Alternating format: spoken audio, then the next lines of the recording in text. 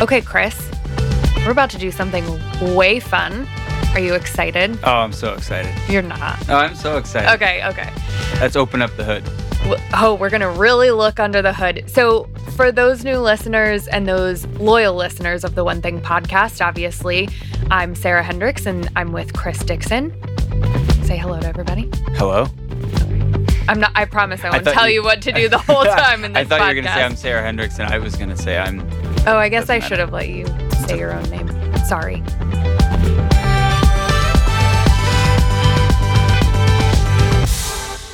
Let's get this started with just give everybody that's listening your name, your title here with Productive and the One Thing, and, a little bit about how you got started with the One Thing. So my name's Chris Dixon, and I am the Director of Training for Productive, the company behind the One Thing. And I got started with the One Thing in somewhat of a serendipitous way. It's really interesting. Before COVID, I had been introduced to the One Thing and just completely fell in love with the principles and the concepts behind the book. And it had a huge impact on my life, and I just had to be a part of the organization. It was just something that I was like, do they have a company behind this, and how can I be a part of it? Mm-hmm. And I found online there was a position posted for the job or for the organization, and I immediately applied. It was in line with what I'd been doing at the time, more or less, and it seemed like a really great fit. It was like, wow, this is awesome. And then I started down the path, and the former president reached back out to me, was interested, and then within a week, the world shut down, and COVID happened, and he came back and said, look, let's circle back in the future. There's too many unknowns. We're not in a place to really hire now, as most of the world was. So I took another position, and not a job I loved, but at the time it was like, hey man, this isn't something you can be super selective about. Let's keep income coming through and just stay in the black. And that's what it was. And it didn't take long before I realized I was just in the wrong place and I was doing the wrong thing. Fast forward, nearly 2 years later, and I got a phone call from a former colleague and mentor asking if I was interested in a unique opportunity. And he had no idea that I had applied previously to the One Thing. And he is now the senior vice president of operations and was interested in offering me a position to come and work with the One Thing. And it was just like, no way, this came full circle right when I was ready for the opportunity again.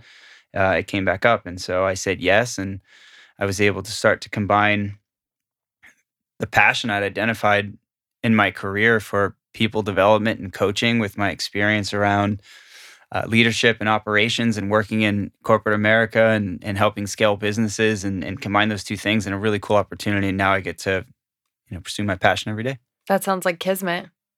What's that? You've never heard of the word kismet? No. Kismet's like fate.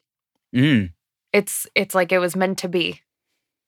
It feels like it was meant to be, and it's so cool because I had a really fun opportunity for about 11 years, and I didn't know what the One Thing was, but I had found my one thing for a long time. And I used to be a professional skydiver, and out of college, and I did 3,000 skydives all over the world, won some world championships, was really fortunate to do something fun, but along the way, a new concept was born to bring the experience of skydiving indoors.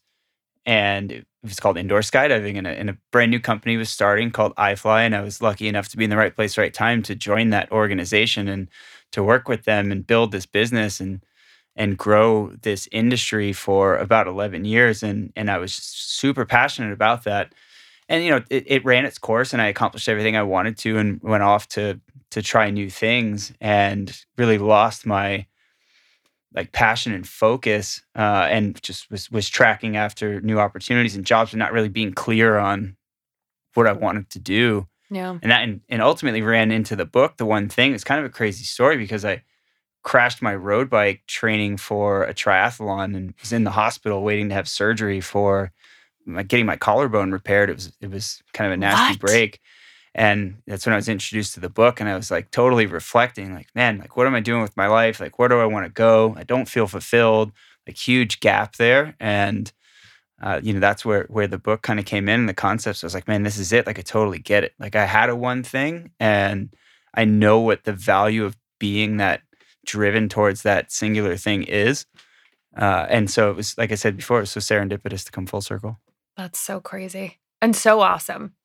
I think mine is like my story is a little less lackluster, or my story is lackluster than that in coming to the one thing. So obviously I'm Sarah Hendricks. I'm the director of marketing for Productive and the One Thing. And I happened on the organization through a job posting. Not as fun, not as serendipitous, but definitely started reading it once I started to really figure out what the company was all about and what it stood for. And the idea of helping people learn and grow and really achieve extraordinary results was such an exciting thought to me. I had always wanted to, as a young adult, impact people in some way. And this felt very synonymous with some values I had and have carried with me through life. So getting involved in the organization and meeting all the people, it really felt like the right place for me and a great place to be challenged. I like to be challenged. So I think saying challenged enough just reminds people of also once you implement the principles of the one thing, how I did not know what I was coming into with implementing a 411 and changing my mindset. So it's definitely been quite a learning journey for me. That's for sure. Well, what motivates you, Sarah, to get up in the morning and do this every day? I think for me, it's knowing that I have some ability to impact other people's lives. Whether that's through an email campaign that's getting them to buy tickets for our goal setting retreat, which is now online. You can visit theonething.com/events to buy tickets today. Subtle plug there. That was a shameless plug, if I will. But, this podcast has really reminded me of I love making people laugh. I love making people smile and feel good. And this inner creative that I have is really the reason that I get up in the morning, and being able to affect people like that really makes me put on my sweatpants and walk into my home office.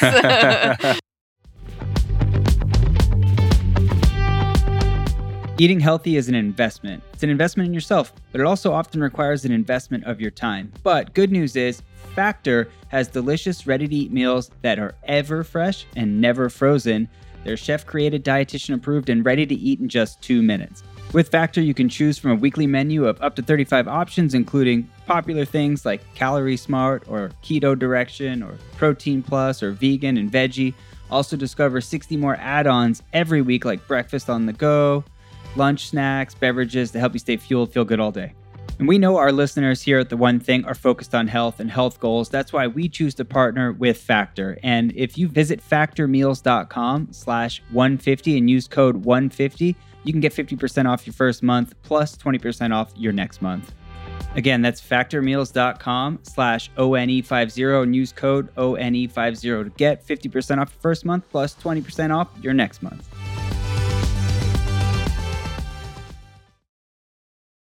I mean, what motivates you to get up in the morning, Chris?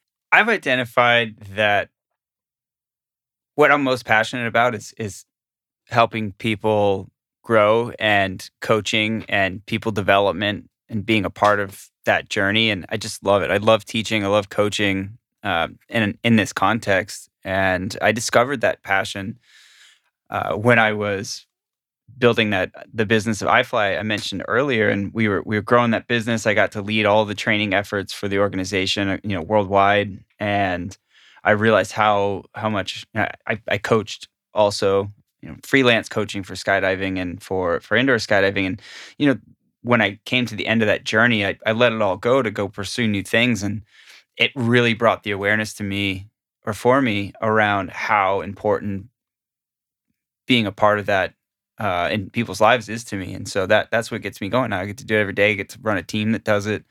and we get to see the impact we can have, and that's motivation enough to get up out of bed, walk 15 feet into my home office. And Hey, that's what I said. I mean, obviously, you've talked a lot about skydiving, and that's a big passion of yours. What made you even consider skydiving in the first? First of all, you're jumping out of an airplane. That is insane. But what got you into skydiving? Well, I started flying airplanes really young. Like I got my pilot's license when I was 16. Fun fact, got my pilot's solo certificate before I got my driver's license, which was which was fun. So I was flying airplanes around for a few months, but I wasn't allowed to drive a car. So that was really interesting. But I was always super passionate about aviation. I actually went to college for aviation, Air Force ROTC in Orlando, Florida, at the University of Central Florida. And coincidentally, just about an hour north of Orlando, there's what's called the drop zone, which is where you go skydiving.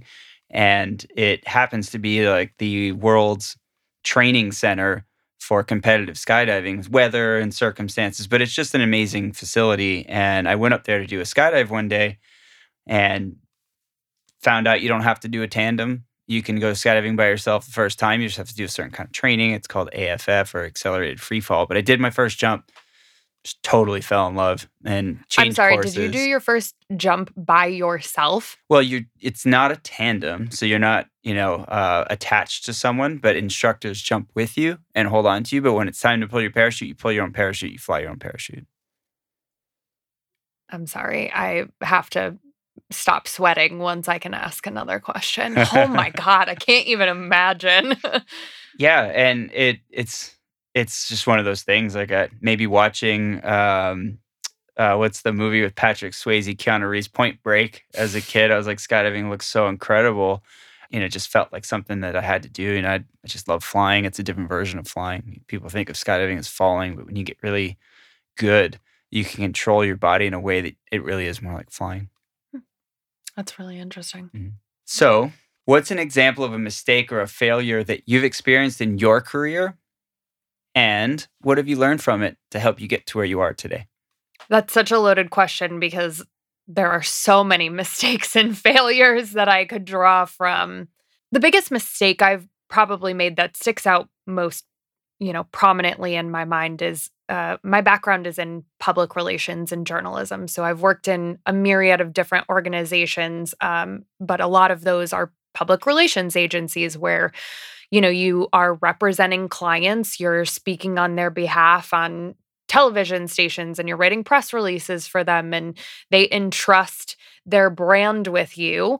I had a client that I wrote this incredibly timely pitch for. It was at a height when there were some things happening in the sports world that were not so great. I won't name names, but it has to do with Penn State and go Nittany Lions. And my client could speak to it. They were very well versed in the advertising industry, had owned a part of a sports team, if I remember correctly. And I wrote this great pitch about why he could speak to this topic. And I sent it out to every major media publication, digital, like you name it. Everything from CNN to USA Today to God knows everything else in between. Well, I finally got an emailed response back from USA Today, and lo and behold, I hadn't taken my time in writing the pitch and I hadn't reviewed the details, and I had spelled the name of the person at Penn State who was embroiled in this scandal. I spelled his name wrong. So I looked like I didn't know what the hell I was talking about, and the writer at USA Today actually wrote me back and said, had you done this correctly and paid attention to this, I would have asked to interview your client, but now I have no interest. And I remember walking out of the office in tears because not only was I wildly embarrassed, but I knew I had totally disappointed my client. I had missed this major opportunity. And if I just would have slowed down and paid attention to those details, I would have never let that happen. It has instilled within me a meticulousness to really pay attention to details, and when I'm doing things, I'm very thorough. But on top of that, it has instilled within me like this deep desire to not disappoint my teammates, to make sure that I'm always keeping the best interest of the business in mind, and so that I'm never in a situation where I have to go back to somebody like that and say, "Hey, sorry, you could have been on USA Today, but I totally fudged it up." How does that experience really set you up for success? And clearly you're on a rocket ship. Like, how does that help you today? I mean, I'm a big believer that failure, it's what you take from failure and what you learn from failure and how you grow from it that transforms you as a person, as a professional. And if you're not learning from those instances, you're truly actually making a very big mistake. And that's really what I think has been such a great pivotal moment for me in my career is after that moment, I've just become very self-aware when you're dealt with these crazy hands or these mistakes or these failures, of being reflective of what I need to take away from them and how do I learn and grow from them and keep moving forward. Because if I sat there and I cried about them, I would probably still be crying today. So there you go. Mm. When I think about mistakes or failures that I've experienced and what I learned from it, I think about, if I think about maybe like the top 5 biggest mistakes that I've made, I think they all were a result of making a big decision, either consciously or subconsciously, without having a clear direction or purpose, and missing like the direction that would provide, and getting a dumb tax as a result. and so I think that's the bigger takeaway for me, without being specific on any one of those. It's really more about there's a consistent theme across them. It's either consciously or unconsciously making a big choice about my life without having a North Star or like a clear direction and a reason why I was doing it. Do you feel like there was enough repetitiveness for you to finally like stop yourself from making those decisions and say, "Hey, I need to create some clarity here"? Or was it a trial by fire and you eventually got to a point where you were like, "Meh, I should probably stop doing this"? Some combination, of that. But it's truly, when I'd read The One Thing, it helped me recognize where I was successful in doing that without being aware that I was doing it in this way, and helped me recognize when I wasn't doing it and how that constant kind of thread was there in the moments when it impacted me in a negative sense. This is a really deep, vulnerable question. Oh boy.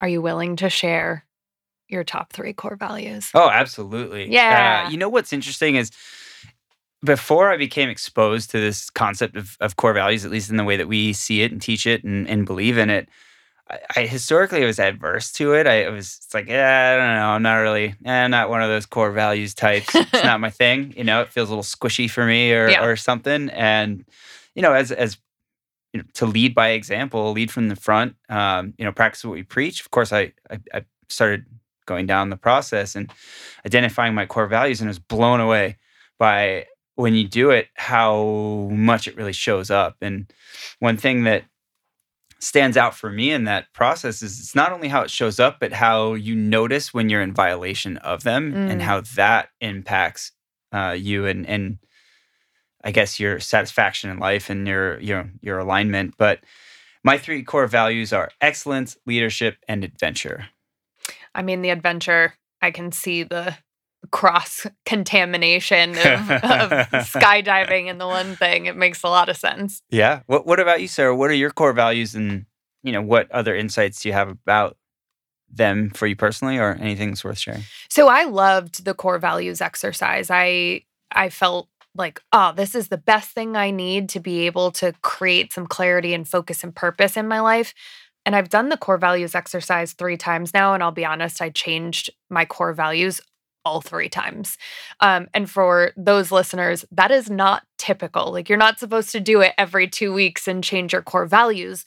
But what I was realizing about myself was, I was moving in this aspirational way and what I wanted to be versus what I was actually living my life in.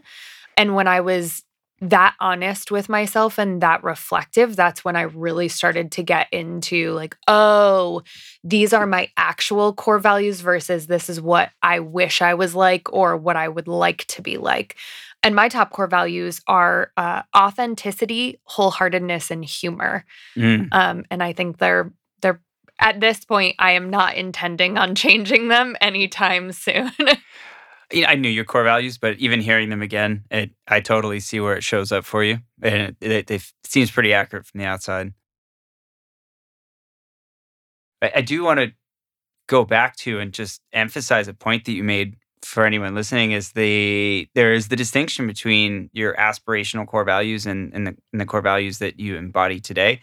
And you don't need to dismiss either, but just being aware of the distinction. And it's even healthy to know both. So we talk about you need to know where you want to go, but also be aware of where you are today.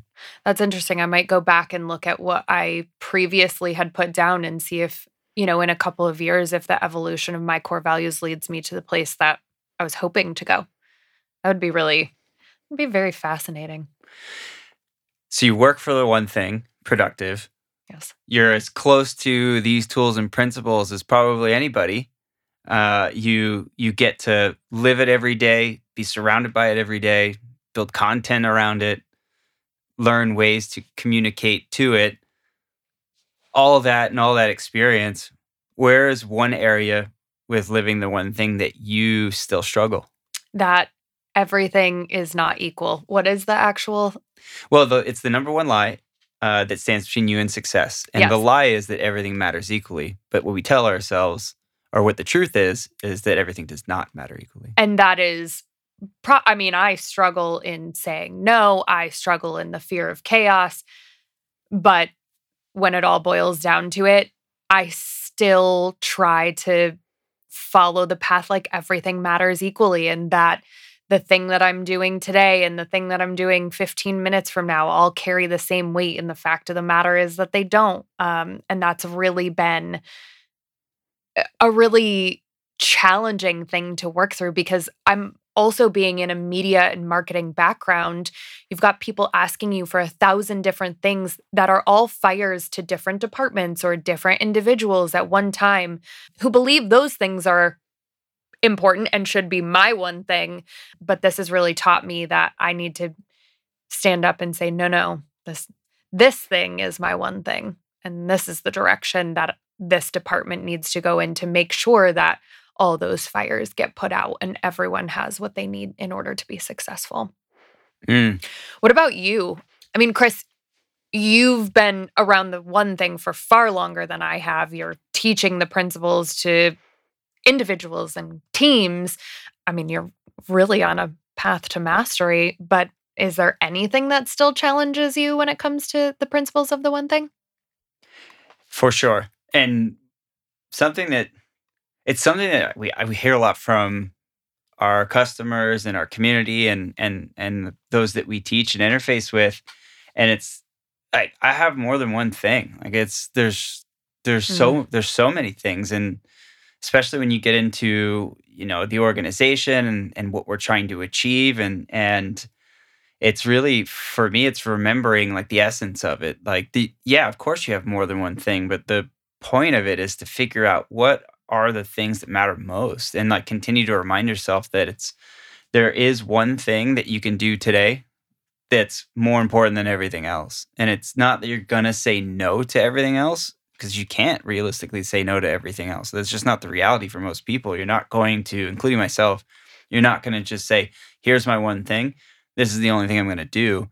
But really, it's more about, for me, it's about identifying what is the most important thing I could accomplish in this meeting, or what's the most important thing I could accomplish today, and making sure that those things are in alignment with where I want to get this week and ultimately this month and this year. But it's continuing to remind myself that there's a lot of things competing for our attention. There's all the things we could know. There's all the things we could have. There's all the things we could do. It's the challenge of life. We can't have it all. We can't know it all. We can't do it all. It's just not possible. So how do we distill out, like, what are those high ROI, like most important things to focus on that are in alignment with where we want to go? and what we want to get to. And just the reality of like the day-to-day is that so many things come up. And how do you reprioritize and stay focused? Well, and I think that's a great reminder for the listeners that there's like this literal understanding of the one thing where you can get lost in, oh, it is just one thing. And that is so not the point of the book. And to your point, there are multiple one things or more than one thing.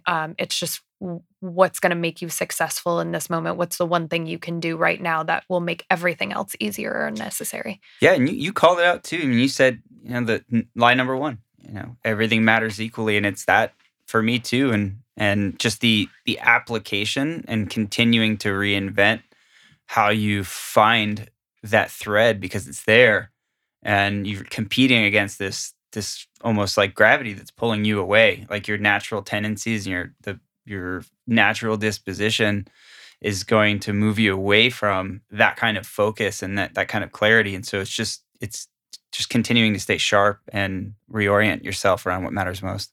So we did crowdsource some questions from the One Thing membership community and our internal team members to help everyone get to know us better. And one of the great ones that I wanted to ask you, Chris, is early in your One Thing journey, what was something you heard someone say that made one of the principles click for you? I can distill that even further to say early in your journey, what was like your greatest aha? Well, there's definitely one thing that stands out for me, and I think it answers the question. And we were at our annual goal setting retreat, and I was listening to Jay Paps and Jeff Woods on stage talk about what we call goal setting to the now, and they were going on a riff about what are some purposes of a goal, and one of them mentioned that a goal allows you to identify the person that you need to become to earn the right to achieve that goal. And that just hit for me. And it's like, oh, wow, that's really interesting. 'Cause it informs like who you need to, what it means to me is who do you need to grow into and who do you need to become? And I love the way they said, earn the right. Like you have to become this person to earn the right to achieve it. You're not going to shortcut your way there. You're not going to just do these like mundane tasks and get to where you want to go. If you're setting a really big goal and it's something that, really crosses into the realm of true possibility, you're going to have to make change, and it informs who you would become. I think mine was like, I'm never going small enough. The think big and go small seems like such a simple, easy concept. Like, okay, I want to be on this podcast. I want to write a book. I want to do all these amazing things in my lifetime. But what does actually going small in those instances look like? And it really starts to show up on my 411, where I'm looking at each of these both personal and professional tasks that need to be done on a day-to-day or weekly or monthly basis. And then I'm realizing, well, shit, I'm not going small enough. Like I'm still writing these tasks or these activities that are just a little bit too big, and I'm still not going small enough on them. And it has really been maybe not a aha moment at the beginning of the journey, but an ongoing aha moment every time I have to check in with my accountability partner. It's like, oh man, here's another aha for the week. Let's do this. Do you have one example that you can recall that stands out where you didn't go small enough? One of the biggest goals, or my one thing for the year, was to buy a house. My boyfriend and I recently moved to Austin. We were really interested in getting real estate here before the real estate market gets too nuts. And every week it was like I was just not missing the mark and I wasn't getting any closer to the goal. It just kept being this like ongoing check Zillow thing. Like that's all I was doing was just checking Zillow, but I wasn't doing anything past that. And at one point it finally hit me, why are we not going to see these houses? Why am I not saying, hey, this week we're going to visit 3 houses? And at least at that point, there was some actual activity that was happening versus me just being lazy I'll say I was being lazy, and opening up Zillow every day and clicking the heart button on a house that I liked. I was just doing that from week to week and not getting anywhere. So finally, we started looking at houses. We just needed to go a little bit smaller. All right, let's shift gears a little bit. I want to ask you some not so one thing related questions. A little bit more about Sarah Hendricks. Oh, God. All okay. Right. So I'm going to hit you a little bit rapid fire here. I don't like this. Okay. You ready? Yeah. So, favorite movie? Forgetting Sarah Marshall. Favorite book? The One Thing Thing. That was like a Freudian slip, right? That's what it was. Yeah. No. The Things They Carried by Tim O'Brien. Favorite meal? Lasagna. Call Me Garfield. Was that it? That was it. Okay. Wait. Now it's your turn. Ready? Okay. Favorite book? 7 Habits of Highly Effective People. Favorite movie? Top Gun. Not because it just came out. It's definitely always been my favorite movie. Favorite meal? Ribeye steak. Oh. What would be the sides with the ribeye steak? It's a good question. Mac and cheese and probably some like fancy mushrooms or something. How do you prepare your steak? So it's somewhere between what a restaurant would define as medium rare and rare, which is medium rare to me. But I always find if I order medium rare at a restaurant, they cook it too much. If I order rare, they don't cook it enough. So it's kind of like what you could call like rare plus, but that's not a real thing. I think you just made it a real thing. Yeah. I mean, you've obviously been a skydiver. You've been in sports. I'm assuming like you've done other sports in your lifetime. Yeah, I played sports my whole life. So baseball for about 11 years. I played football in high school, various other sports in small chunks. So I would say that in a stereotypical situation, we would call you a jock, right?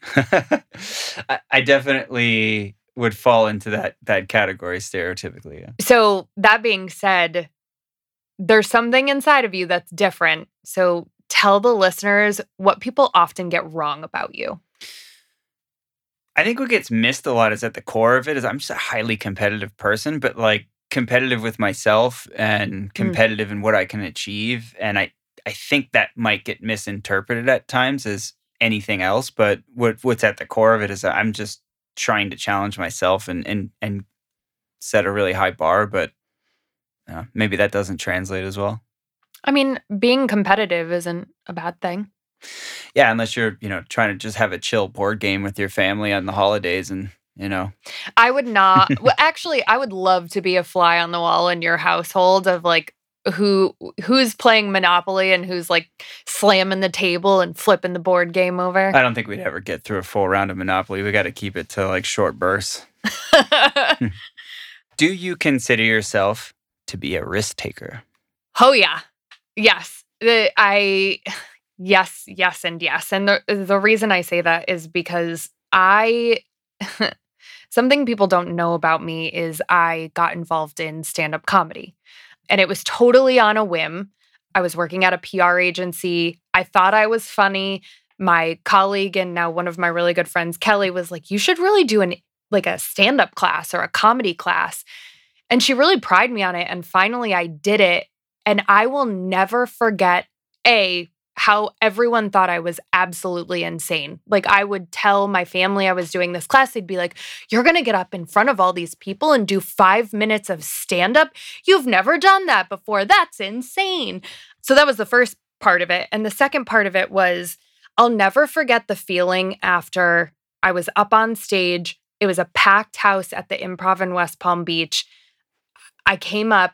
I did my first joke and it landed so well and I could see the woman standing or sitting, I should say, in front of the stage.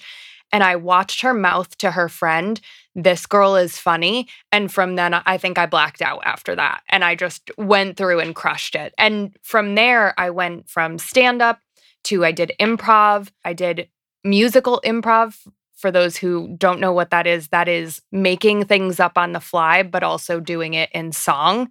I got to perform musical improv in the Del Close Marathon in New York, where Tina Fey and Amy Poehler and all these big names performed. So, I mean, and that's just one example of my life.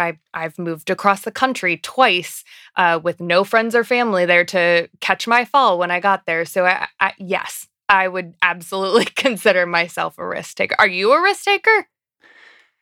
I mean, yeah, I think obviously based on like the skydiving background and those, you'd probably draw a quick conclusion to say, yeah, I must be a risk taker. But what's interesting about it is it's very calculated risk. You know, going through to be, you know, to fly airplanes and to skydive, it's there's not just like you don't just jump in the plane and fly. And for skydiving, you don't just throw on a parachute and jump. I mean, there's a lot that you have to learn, and it really, to be successful in either of those things, you have to tune your risk meter to a really high sensitivity, and then you make decisions like with a really high degree of sensitivity towards what that risk truly is, and you make conscious decisions about that risk. And I've found that there's like a lot of benefit that's come from that, and where I make decisions in other areas of my life, and being able to like really truly weigh like what is the risk in this situation, and is it worth doing? Where otherwise, I think I would have been more haphazard in making a decision. You can really like weigh the pros and cons. So yes, I would say for sure I'm a risk taker, but I don't do it like blundering my way through. I try to do it with a high degree of sensitivity towards like what is the risk and the reward in that circumstance. That is very calculated risk. Mm-hmm. Okay, no thinking. Are you a cat person or dog person? Dog person by nature, but I don't have the space in my life to have a dog right now. And I have a cat. She's awesome. I'm a dog person, and I have a corgi puppy named Winston, aka Winston Wigglebottoms. You're free to follow him on Instagram. It's at Winston Wigglebottoms. He is a celebrity in our neighborhood, and that is me bragging about my dog. That's awesome. I love the leading question there. Yeah, that was really so I could answer my own question. Last question as we wrap this up, and this came directly from the community. Are you doing a 66-day challenge right now? I am. I actually just started a new 66-day challenge, and I have the really fortunate opportunity to work with some members of our military in the Special Forces Operation Command Unit, and they've invited me to go do a workshop with them here in the not too distant future, and it's going to require participating in some PT with some Navy SEALs. So I am going to get myself in shape to be able to keep up, and so I'm running a certain amount every day for the next 66 days. Oh my gosh, that's awesome. And what a great reason to have to build a habit. For sure. What about you? What's your current 66-day challenge? So I will be totally honest. I am currently not in a 66-day challenge. I'm trying to think of what my next one will be. I have a feeling it's probably going to be something around the podcast and, trying to hone in my dictation skills, my tone, trying to smile with my voice and not, my actual smile. So we'll see how it goes. But Sarah, I know I'm really excited about this opportunity to be a part of the podcast. I know you are as well. Oh, yeah. I hope this was an opportunity for the listener, to get to know us a little bit better, and we can earn the right to continue to have you around and share this experience. Yeah, we're so excited, and we'll see you next week. See you next week.